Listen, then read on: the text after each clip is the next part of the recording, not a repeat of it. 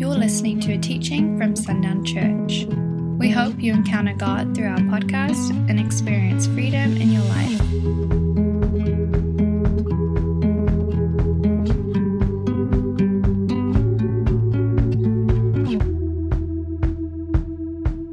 Again, one of the more interesting things that is asked throughout the Christian world, especially in times of discouragement or frustration or sadness or grief, is we ask this question: God, how long?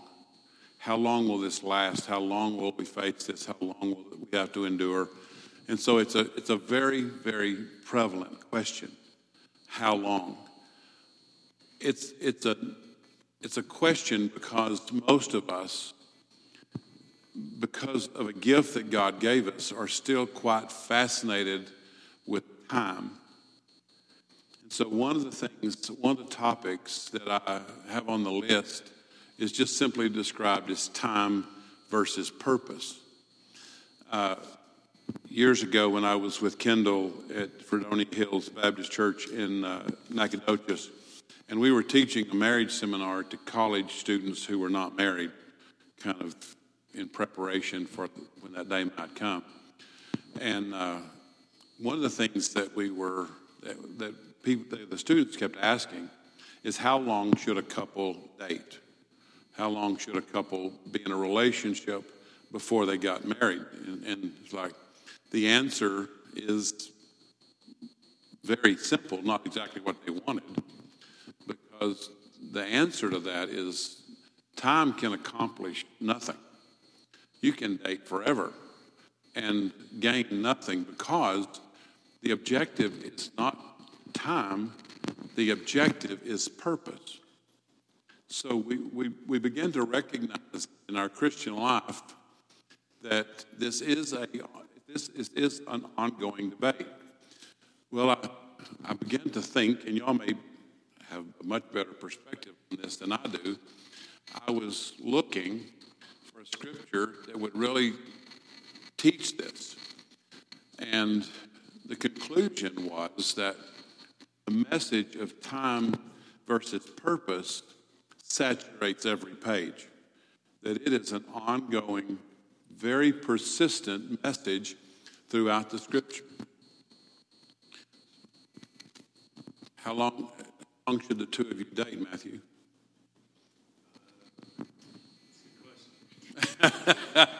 Nikki, you got an opinion?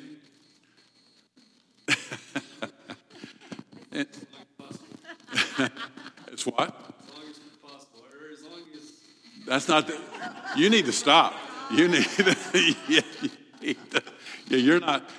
You're digging fast, and you need... Somebody take the shovel away from Matthew.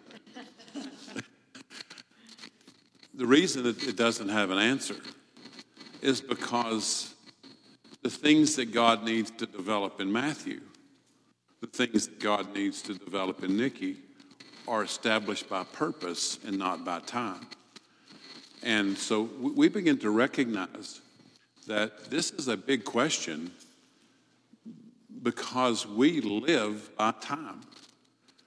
We are very time sensitive. We're time driven. We're schedule driven. So time is paramount in our story. And then we begin to recognize just exactly where God fits in this time continuum.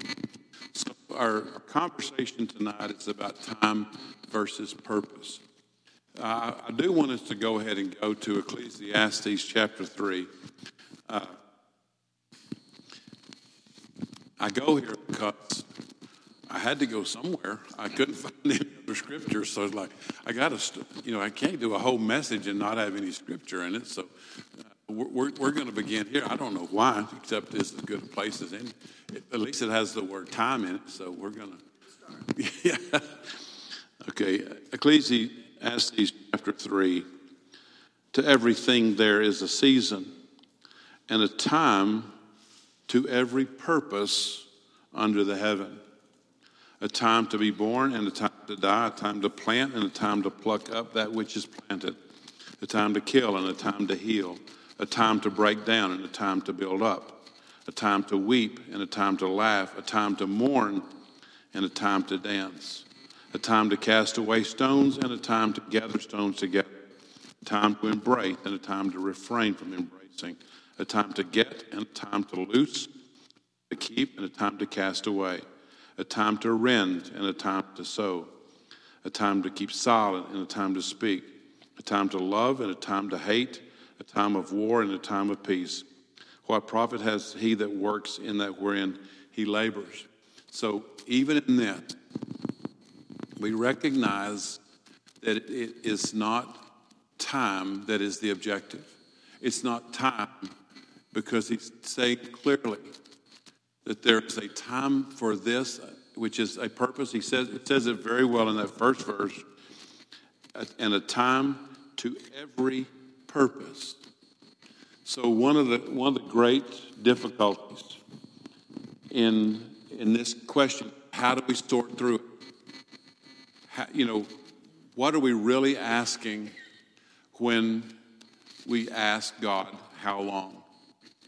How long will I be single? How long will I be alone? How long will I be tired? How long will I be sick? Again, very, very natural questions. What we don't recognize, though, is that if we can ever transfer over to the fact that this is a question of purpose, suddenly the length of time no longer falls on God. That's a huge transfer. Simply because if I'm understanding, pick on Matthew again, don't speak. Let me speak, okay? Is that a deal? If Matthew understands that this is not a question of time, I think I've told you the story that when we'd had this conversation, and a young man came up to me and asked, how long should me and my girlfriend date before we got married? And I said, well, it's not about time, it's about purpose. And I said, how long have y'all been dating? He said, about a week. I said, I can assure you, you're probably not there yet, but fair question. If Matthew knows that this is about purpose instead of time, what would that allow Matthew to do? How can he affect time when he knows it's really about purpose? Matthew, if I give you permission to speak, will you not step into the hole you were digging earlier? Good answer. Anybody, what can he do?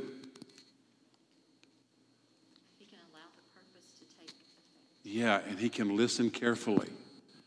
He can actually pursue God.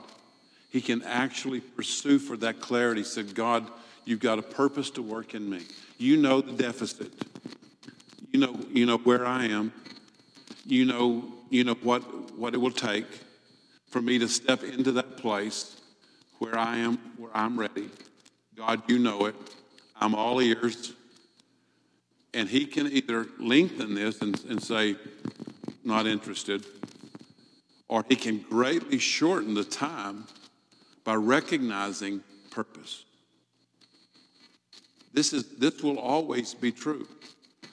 When I look at people who come into my office, they're there for deliverance, and they're, for example, got one that's coming that's late 50s. You know, they were hurt when the initial blow occurred. They were 8 years old. So we look at that and say, what an unbelievable amount of time that was. They lived in this broken condition. Well, there's two things here. One is that I'm so sorry that there wasn't anybody around to catch them in that hurt and shorten that. I have a young man that was delivered. He's a tech student. He was delivered 2 weeks ago. And I'm just so grateful to catch somebody when they're 22. Because I know that if there's not this moment, then they'll be 42. And then they'll be 52. So I'm always glad when there's this openness and readiness, because we look at that in terms of time and recognize how different that could be if there had been someone, or even if that person had put themselves in a position before the Holy Spirit, that could have been shortened tremendously. So we use this phrase of a long, dark night in the soul, or a short, bright day in the spirit. One of the greater tragedies of not teaching life in the spirit, one of the greater tragedies is that we destine people to be stuck in the long, dark night in the soul because they don't even have a glimpse of what it looks like to walk in the Spirit. To let the Holy Spirit begin to be exposing these things that are causing this darkness, that are causing these long time periods, simply because rarely do we actually teach on a practical basis what life in the Spirit looks like. I sat with this young man yesterday, and he's reading in the Scripture, and so after he's been delivered, a lot of our conversations are about just Bible study stuff. He's been learning, reading, passionate, on fire, excited to be free from that old stuff. And he comes with Bible questions, and he said, Randy, right here it says I'm supposed to walk in the Spirit. I walk in the Spirit. He just started showing these scriptures one after the other, not after the flesh, but after the Spirit. And so he's asking, he said, I don't think I know what that looks like. What life in the Spirit looks like on a practical. What does it look like for me to live this every day? So I start body, soul, spirit. Our body, what does it do? It senses. What does our soul do? It thinks and feels. What does our spirit do? It watches and listens. So immediately we recognize that life in the Spirit is about obedience. It's about this ability to hear. It's about this ability to see. And so started just talking to him in a very practical basis what this looks like every day. How we have access to the Spirit who knows our story. You know, when someone comes into my office, all that's happening is that the Spirit who already knew their story, who likely already indwelt them, is allowed to tell the story. I'm catching this story from the Spirit. We begin to open it up between the two of us. But that Spirit that they always have access to knows their story. But when we don't know how to live a life in the Spirit, the stories remain hidden. Well, we have to shift, clearly have to shift from time to purpose, because I can tell, we can tell that if I know its purpose, and marriage preparation is such a good one. How do I know? Well, if you go back, we've been dating 2 years. That's probably long enough. Those 2 years might not have accomplished anything. There might have been no growth in those times. But if you know that God has a purpose in this courting time, then I can pursue that purpose. And with diligence in the Spirit, I pursue it. What happens with time? It gets shorter and shorter. So I am much more powerfully involved in this story of what God's doing in terms of purpose than just thinking in terms of time. So I have a few comments about time, time and purpose, just to try to gain a little bit of clarity in this. And if you have questions or comments, please keep them to yourself. I don't have time for them tonight. So, just kidding. There's a purpose in this, and I don't have a lot of time. So I'm just kidding. Just kidding. The first thing we have to recognize is that time is a gift God gave to us. It is not something he needs. We'll talk about that again just in the second point. We use it for the counting of life. So basically, we could say time begins for us when we're born. Time for us ends when we die. That's what we capture on the tombstone. Between the parentheses, here's the start of the time, here's the end of time. Now, again, it doesn't say a great deal except the fact that we can recognize that time is given for our convenience. I can tell somebody I need to meet you at 1 o'clock. It's a convenience and a gift that God has given us. But on the second thing is that when you begin to recognize we're talking about an eternal God, when was the beginning of that? Never. When's the end of that? Never. So suddenly we take God out of a framework of time and recognize that eternity doesn't have, it's like, does it matter if a year has passed or 10 years have passed? Only according to his purpose. Why do we not have a specific date when Jesus is returning? What are we waiting on? What's he waiting on? That his purpose would be accomplished. He knows what that purpose is. He articulates it to us in ways we can, in some ways that we can't. But he has purpose. This is an interesting question to me. When we the globe, North Pole is on the north, and we say that's the top, and the South Pole is on the bottom. How do we know that? When you put this globe in something as expansive as the universe, how do we know? We don't know. Makes sense. We describe it that way. We describe it in terms that we can use. How do we put time into eternity and make it have much of a meaning? Well, we begin to recognize the third thing, which is God, who is eternal, exists outside of time.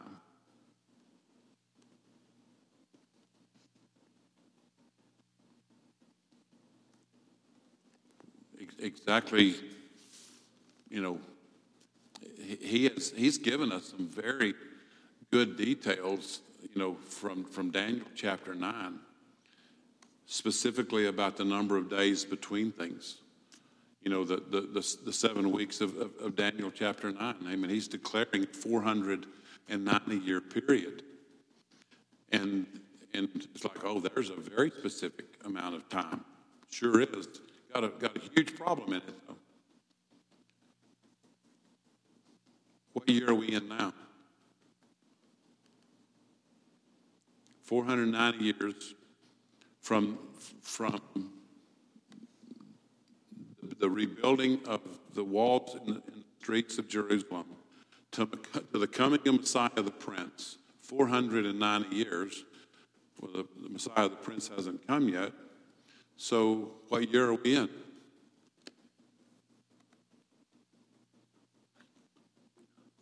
We're in between year 483 and 484. Because it says 483 would be here. It says 484 will be here. And we're living in this very unusual time frame called the church age. How will we know it's over?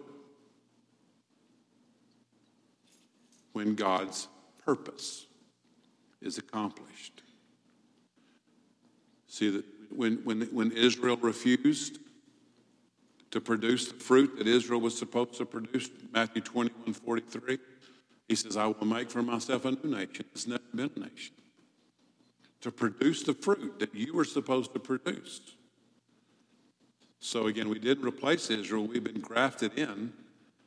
Why would we graft us in? Because we're producing that fruit. It's not a new fruit. It's not a separate fruit. It's not a different fruit. It's the fruit that Israel was supposed to produce. How many years will that take? I don't have a clue. Because it's by purpose, not by time. So even when he refers to time, there's still unique purpose in it. And this protracted time we call the church age that we can't answer how long. You know it when year 484 begins. And he's pretty distinct about what year 484 actually is. So, again, we're living right now in this question of purpose. Well, if it would work for Matthew and him putting himself before God and saying, God, you have a purpose in me that be accomplished, and I'm going to open myself to you so that you could work your purpose in me according to your ability to do it, which is very different than our ability to receive it. What if this church age, this very protracted church age, could also be affected by our willingness to obey?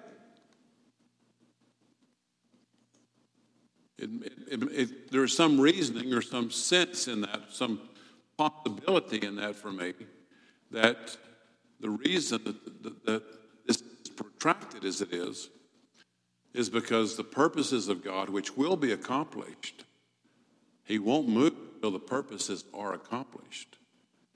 That it is affected by our willingness to hear the Spirit, be in the Spirit, engage the Spirit, trust the Spirit, so that the Spirit is actually accomplishing that which God has on his heart and his mind, because he's functioning outside of time. The fourth one, God sees the end, the beginning, and sets our course according to his overall purpose. Again, we talked about this even on Sunday morning, about the fact that we are the body, but who fits us together? He does. We are here based on a design that he has. So when we begin to recognize that he can see the end from the beginning, and our course within it is set according to his overall purpose. On Sunday morning, again, to me, such a powerful and amazing morning. The Holy Spirit just, as I said on Sunday night, I stood up to preach, and my head was about to explode. Because when you hear the two visions that Elizabeth shared, and the word that Bev shared, and then Max came up and shared an entirely different vision, and I'm realizing that I'm hearing one vision, that this is all linked together, and my mind, this very old, antiquated onboard computer that hasn't had an upgrade in a while, is spinning as fast as it can, trying to recover and process all that data to see what is the link here. How is it all tied together? So when I stood up, it was like, God, you're going to have to straighten this out as we go, because I'm not clear yet how these visions actually fit. But I know that the Spirit was releasing them. They were bearing witness with me that I wasn't even hesitant, that what I was hearing was all linked together. But, when we recognize that we are that body of Christ and that we are tempered together, we begin to recognize that if he's going to put us in place and he's going to temper us together, and I looked in some of the Bibles that y'all carry, and I mentioned it, that the word temper has been replaced in some versions with the word composed. Like, no, it's a different concept. If I'm composing something, I can put something in, I can take something out. We was talking to Joe Beth a while ago, and if this had a Coke in it, and I had a Sprite over here, and I mixed the two together, what's the likelihood I could get them apart? Can't happen. That's what tempered means. It's commingled. And then we ask the next question, well, God, why? And he answers in the very next verse, so there will be no schism, so there'll be no division in his body. But, I was talking to Lacey after, I think it was our conversation. I love picturing the church as a river that runs through here and runs, through the church next door and runs to Levelland or through Fairview, and it runs through those churches, and it runs through different nations and different creeds and tongues of people. That it's this beautiful river that's of all believers.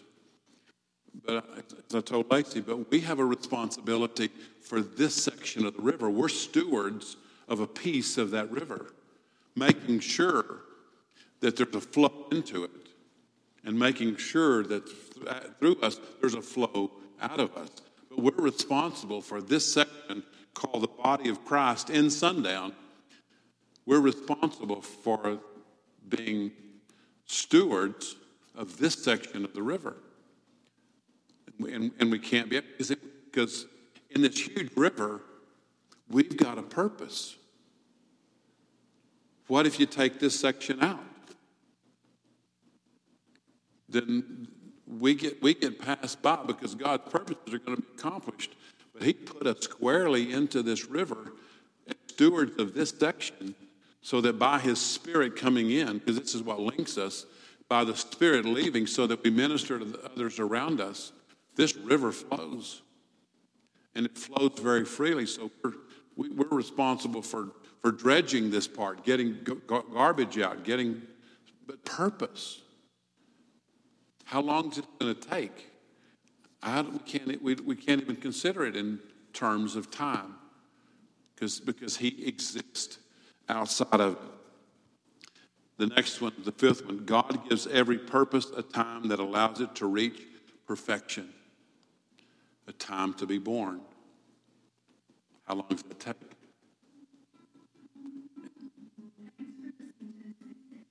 It's sitting good.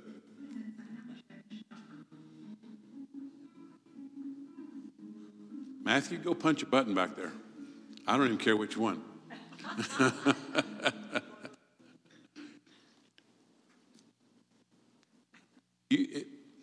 Okay, well, see if it'll be quiet. It used to take, when Jan was pregnant, it took 9 months. I don't know what happened. It takes longer than that. It takes 40 weeks now.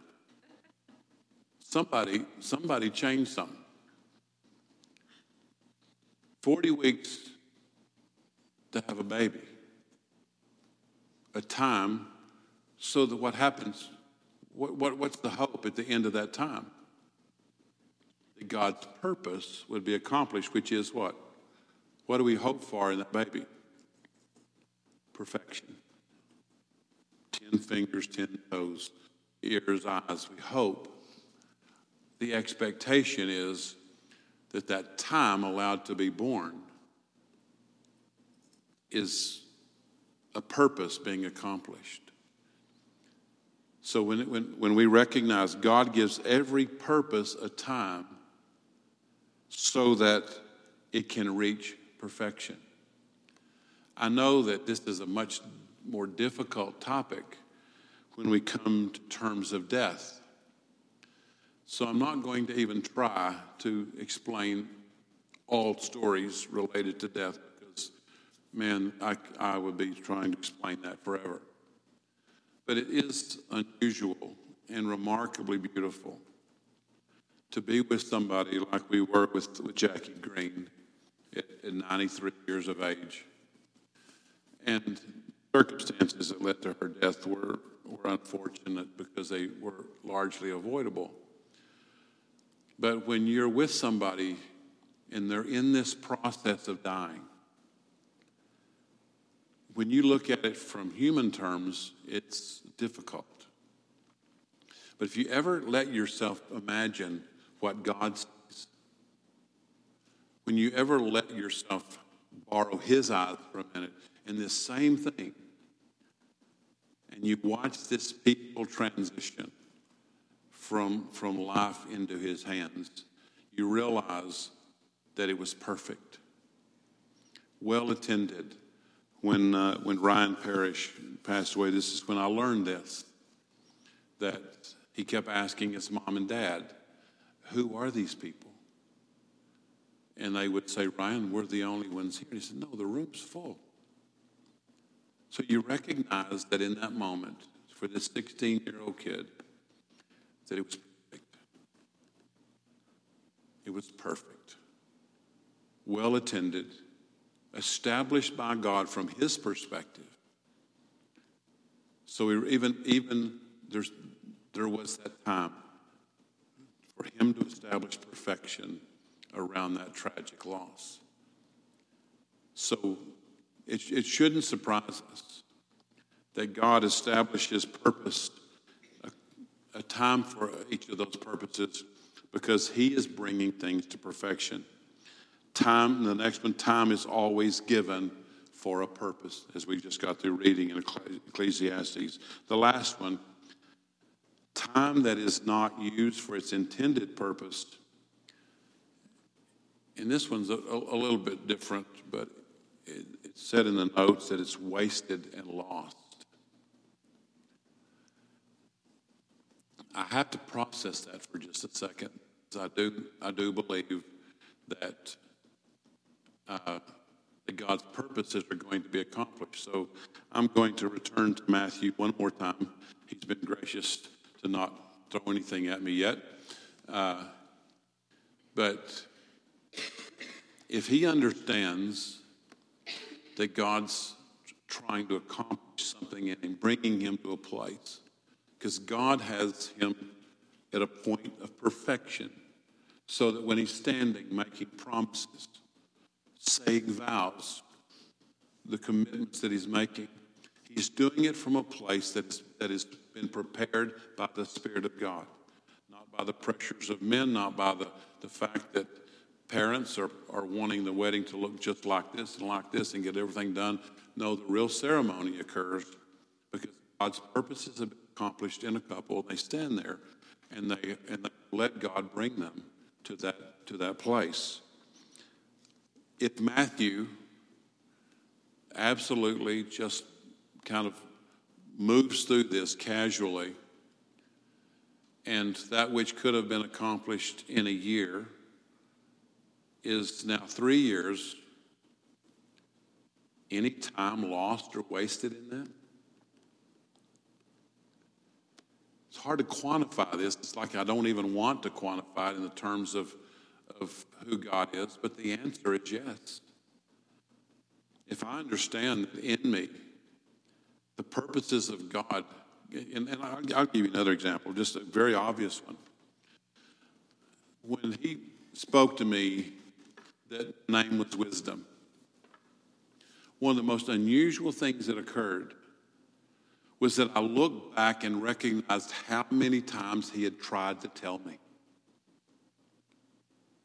How many times he had tried to bring me into that awareness. I couldn't see it until after I discovered because he took me through a challenging year so that he would get me in a position to listen. Why did he have to do that? Because his purpose was going to be accomplished. But why did he have to take me through that difficult year? Because I hadn't heard it before. I wasn't in a spiritual position or willing or ready to hear anything else. Any time wasted in there? It's hard to say because I'm very grateful that God's purpose was accomplished.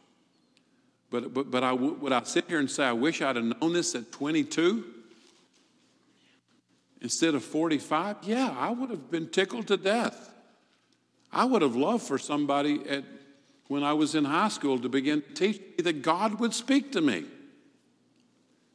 and let me know that I could actually hear him speak instead of learning that when I was 50 plus years old. I'm very grateful that God can give back the years that the locusts have devoured. I'm glad for that promise. But I'd like to have lived those years under the truth that I now know. Again, it doesn't stop me from being grateful. But it is interesting to ask that question about was there time? Well, if I could go back and say, no, God never tried, that I got it the first time. But if he was persistent in trying to tell me, if he was persistent in trying to bring restoration in my life much earlier, then it's very hard for me not to calculate that his purposes were being drawn out by whom? By me. He was patient. I don't think I ever changed the expression on his face toward me. I don't think he ever got to where he was going like, come on, Randy, come on. I don't think he ever got to that place. But I think the gift of freedom that he was standing there holding, he held a while. When was it available to me? Long ago. It took me a long time to finally take it. But the gift was available much sooner. Again, do I think now at 64 years old that my life is wasted? No. But I am so grateful when we watch our students get it when they're very young. Because it sure feels differently for them to get it and begin to live it. You know, again, I love this young man that I'm having an opportunity to be his mentor and to visit with each week because he is like a sponge.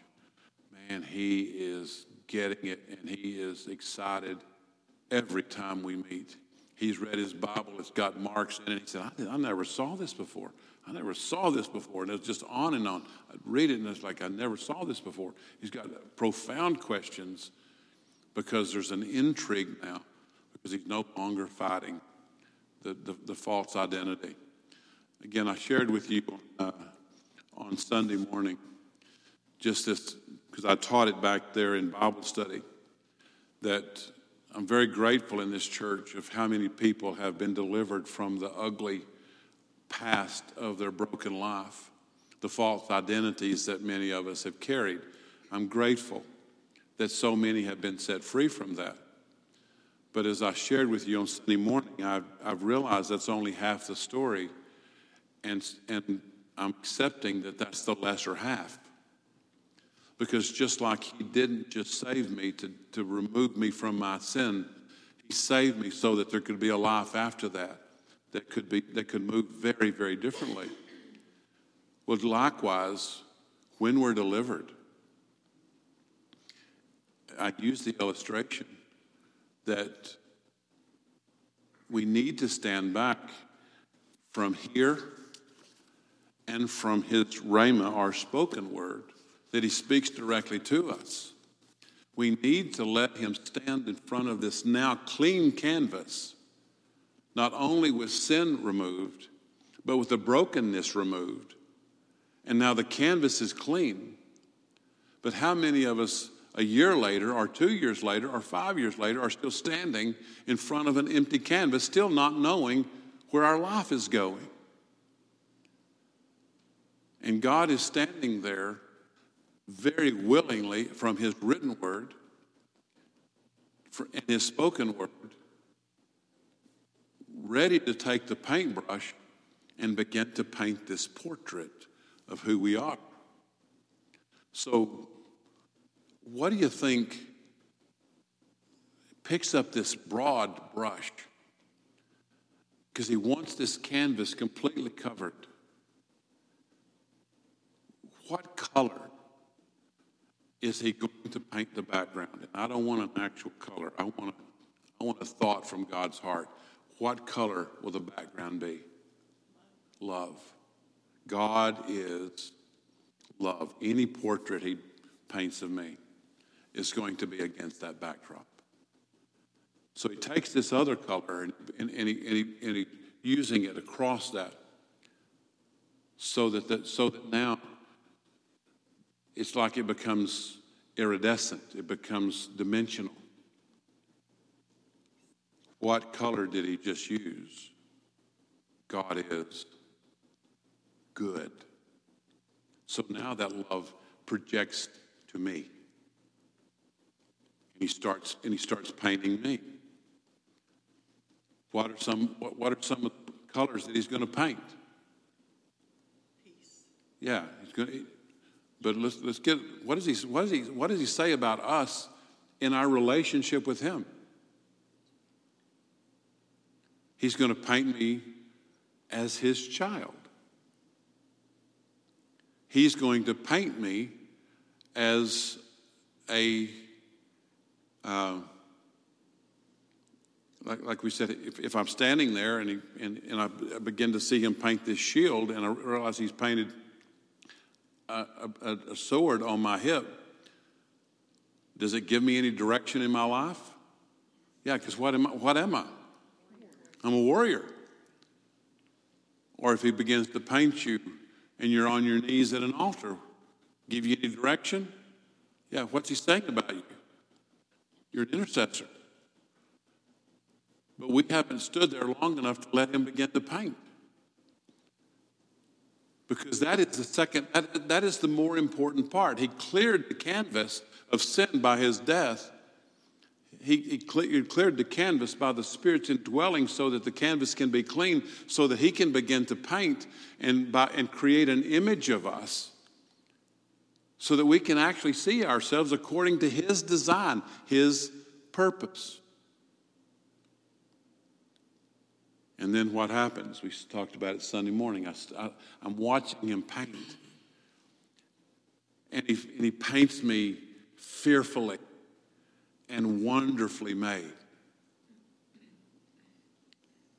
And then I look up and I realize, hey, that's not looking much like me anymore. So whose image begins to show up? I hope his. I begin to look more and more like him, because who is it actually doing it through me? Because he's painting me as this indwelt child who now has the ability to hold himself in me. So he has to paint me filled with his Spirit. So I begin to look more like him. And then I take another step back and I realize, but he can't paint me without painting Mr. Hensley and Mrs. Hensley, Mrs. Vandertooen. So now the picture looks like him, but it's a whole collection of us, because it's his body that's in the picture. Purpose. He has a purpose. Why has he not painted? What keeps him from painting immediately? He's standing in front of the canvas.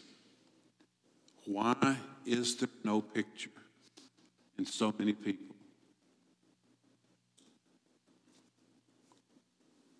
From the metaphor, what keeps him from painting? Let's start with this. Who keeps him from painting? That's me. Then what keeps him from painting? Yeah, because who's holding the brush? I am. I hand him the brush, he'll begin to paint. When I pick up this word and I begin to say, God, talk to me about me, I will assure you, you will find yourself in these pages. He will begin to paint. He's going to paint you in the most vivid and dynamic colors, because he has a purpose that in your life that he wants you to see. He's going to he's going to paint what if you're standing there and you've got this shepherd's hook in your hand? What do you pretty well know? I'm a shepherd. What if, I don't even know what this looks like anymore, but what if you're wearing one of those white nurses' uniforms that nurses used to wear? I like those things. What are you pretty sure you're going to be? You're going to be a nurse. You're going to minister healing. What happened when Rhea and Amanda were here, when they began to paint those very specific pictures of us? What were they doing? They were showing us prophetically many things about ourselves. So he was painting you a little bit differently than he painted Teresa, even though there was things in common. He was painting you differently.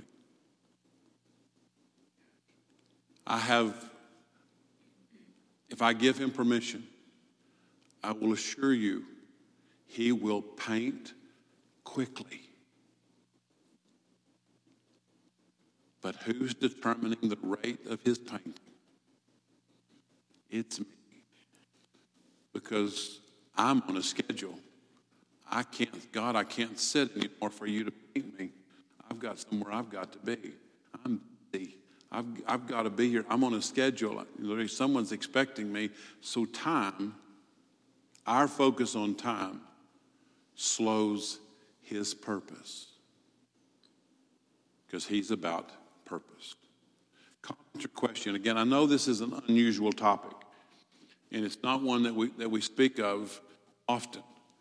But it's one that we need to get. Because I want to come into agreement with purpose. And not be so pressed to say, God, how long?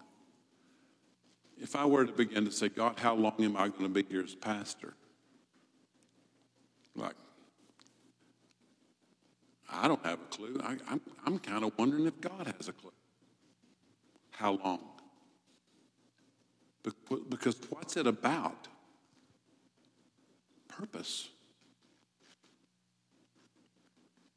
If I ask him right now, God, how long?